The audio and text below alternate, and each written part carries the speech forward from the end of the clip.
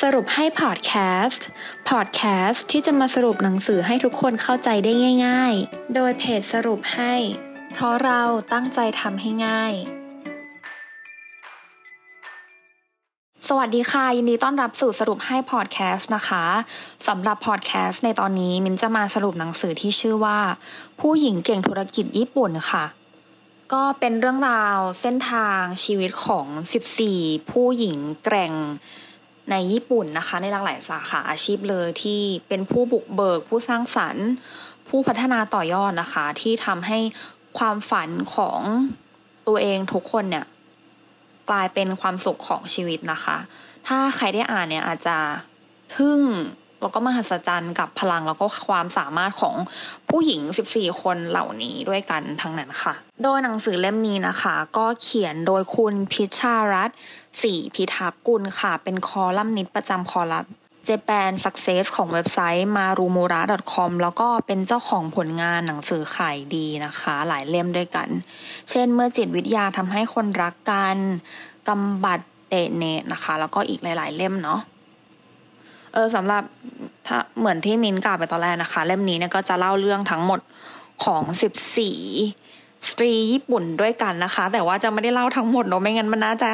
ยาวมากๆแล้วก็หลายตอนมากๆค่ะเลยแค่จะยกตัวอย่างให้ทุกคนฟังแค่บางคนแล้วก็นะคะแล้วก็คือจะอาจจะเจาะลึกไปสักคนนึงให้ทุกคนรู้ถึงรายละเอียดเนาะว่าชีวิตเขาเป็นยังไงกันนะคะก่อนที่จะไปเริ่มนะคะก็คือจะเล่าให้ฟังถึงอุปสรรคในการทำงานของผู้หญิงญี่ปุ่นนะคะก็คือส่วนใหญ่เนี่ยเมื่อผู้หญิงญี่ปุ่นนะคะเขาแต่งงานมีครอบครัวนะคะคือส่วนใหญ่ก็จะต้องลาออกเพราะว่าแต่งงานแล้วเสร็จแล้วแต่งงานปุ๊บมีลูกก็คือต้องลาออกเลยเพราะว่าจะต้องมีคนเหมือนผู้หญิงอะค่ะต้องเป็นคนคอยเลี้ยงลูกแล้วก็ผู้ชายจะต้องออกไปทำงานหาเงินนะคะเพราะว่าส่วนใหญ่เนี่ย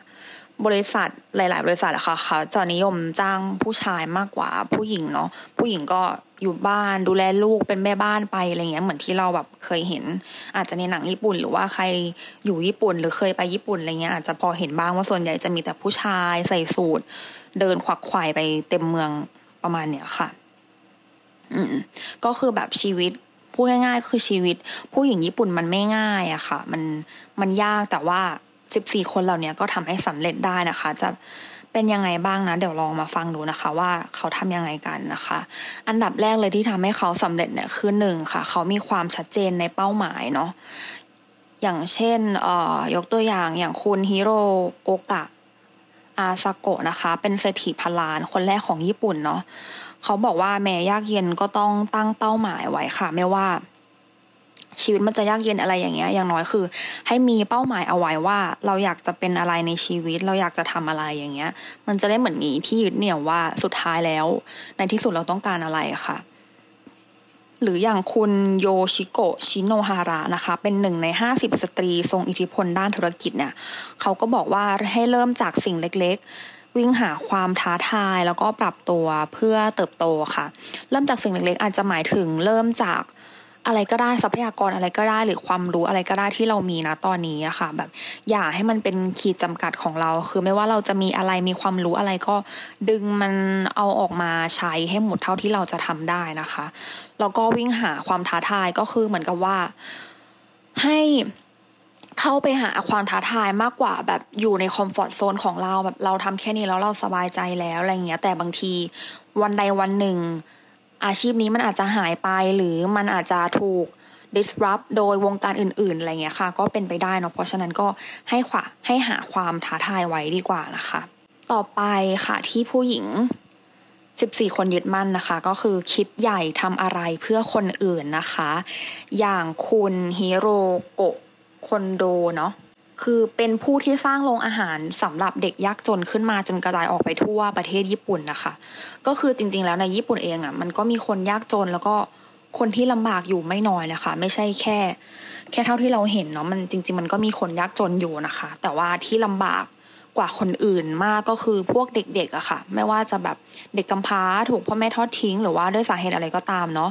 คุณฮิโรโกะคอนโดค่ะเขาก็เลยสร้างโรงทานที่เป็นเหมือนโรงอาหารสำหรับ เด็กขึ้นมาเป็นคนแรกๆเลยค่ะแล้วก็จริงๆเนี่ยโรงทานของคุณฮิโรโกะเนี่ยเขาบอกว่ามันไม่ใช่โรงทานแต่ว่ามันเป็นโรงอาหาร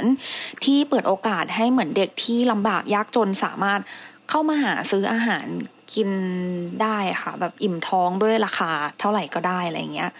เหมือนกับไม่ว่าเด็กคนไหนจะมีเงินแค่แบบ1 เยนก็ประมาณ30 สตางค์อะไรเงี้ยค่ะหรือว่า100 เยนหรือว่า30 บาทอะไรเงี้ยก็นะคะสามารถที่จะเข้ามากินข้าวในโรงอาหารของคุณฮิโรโกะได้เลยจนอิ่มเหมือนแบบไปกินร้านอาหารได้เลยอะไรเงี้ยค่ะอันนี้มันก็เหมือนแบบเป็นสิ่งที่เขาคิดใหญ่แล้วเขาทำอะไรเพื่อคนอื่นนะคะแบบเหมือนตอบแทนเพื่อสังคมอะไรเงี้ยก็มันทำให้เหมือนเขาสำเร็จได้เนาะต่อไปค่ะข้อ3คือความสมดุล3อย่างในการทำงานเนาะที่คุณยูบาโกะคาโมฮาระนะคะหรือว่าหัวหน้าแม่ครัวหญิงคนแรกของภัตตาคารไคเซกิเนาะเขายึดถือก็คือชินกิไตชินคือหัวใจกิคือเทคนิคไตคือร่างกายค่ะก็คือ3อย่างเนี้ยเราต้องสร้างความสมดุลนะคะไม่ว่าจะเป็นหัวใจของเราเทคนิคหรือว่าร่างกายของเราค่ะเพราะว่า3อย่างเนี้ยมินว่ามันล้วนผสมผสานออกมาเป็นคนคนหนึ่งที่สามารถทำอะไรได้อย่างดีอย่างหัวใจของเราก็อาจจะเหมือนใจของเราที่ยึดมั่นที่ต่อสู้ในสิ่งที่เราทำเทคนิคก็อาจจะเป็นเทคนิคเฉพาะตัวส่วนตัวที่เราทำได้ดีอะไรเงี้ยส่วนร่างกายก็เหมือนอาจจะดูแลร่างกายของเราให้ดีเพื่อพร้อมในการทำงานประมาณนี้ค่ะข้อที่4นะคะที่ผู้หญิงญี่ปุ่นยึดมั่นก็คือไม่ยอมให้ใครสบประมาทความฝันค่ะอย่างคุณโยกิชิซุอินะคะเป็นเจ้าของร้านซูชินาเดชิโกะซูชิค่ะเป็นเชฟผู้หญิงเลยเนาะเจ้าของร้านซูชิคนแรกของญี่ปุ่นเลยค่ะเขากล่าวไว้ว่าหากมีความมุ่งมั่นในการทำงานแล้วผู้หญิงก็สามารถทำอะไรได้ทุกอย่างเนาะก็เหมือนยุคนั้นเขาอาจจะญี่ปุ่นคือเหมือนมีแค่เชฟผู้ชายอะค่ะเชฟผู้ชายที่เปิดร้านซูชิอะไรเงี้ยแต่ว่าคุณโยกิอะเขาไม่ได้ฟังเสียงใครเขาฟังเสียงใจตัวเขาเองว่าก็เขาอยากเปิดทำไมเขาจะทำไม่ได้อะไรเงี้ยแล้วเขาก็ทำจนสำเร็จให้ได้ในสุดท้ายนะคะข้อต่อไปค่ะข้อสุดท้ายเนาะเชื่อมั่นตนเองกล้าเปลี่ยนแปลงค่ะคือหลักๆเลยคือให้เราตามใจฝันของเราทำมันให้สุดเท่าที่เราจะทำได้อย่างคุณฮินาเอะนิโอรินะคะเป็น CEO บริษัทแมนมาเป็นแอปวางแผนในการแต่งงานเนาะเขาบอกว่าให้ทำตามหนทางของตนเองไม่ใช่ตามที่คนอื่นบอกค่ะอันเนี้ยมินคิดว่าหลายๆคนอาจจะต้องการประโยคนี้นะคะเพราะว่าบางคนคือทำสิ่งที่ทำอยู่เพราะว่าอาจจะเป็นพ่อแม่หรือว่าสังคมบอกให้เราทำแบบนี้แล้วก็เลยทำแบบนี้แต่จริงๆแล้วเราไม่ได้อยากทำแบบนี้ค่ะแบบเราจริงๆเราอยากทำในสิ่งที่เราอยากทำแต่เหมือนเราทำตามเราเหมือนเราเอาใจความรู้สึกคนอื่นมากกว่าฟังเสียงหัวใจตัวเองอะไรอย่างเงี้ยค่ะเพราะฉะนั้นคือให้เราเชื่อมั่นตนเองเพื่อที่จะกล้าเปลี่ยนแปลงแล้วก็ทำตามฝันของตัวเองเพื่อความสุขแล้วก็ความสำเร็จของตัวเองดีกว่าเนาะ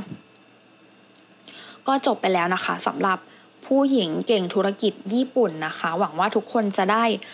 บทเรียนเนาะสำหรับผู้หญิงทุกคนหรือไม่ว่าจะเพศใดๆก็ตามนะคะที่อาจจะต้องการทำตามความฝันของตัวเองหรือว่าทำอะไร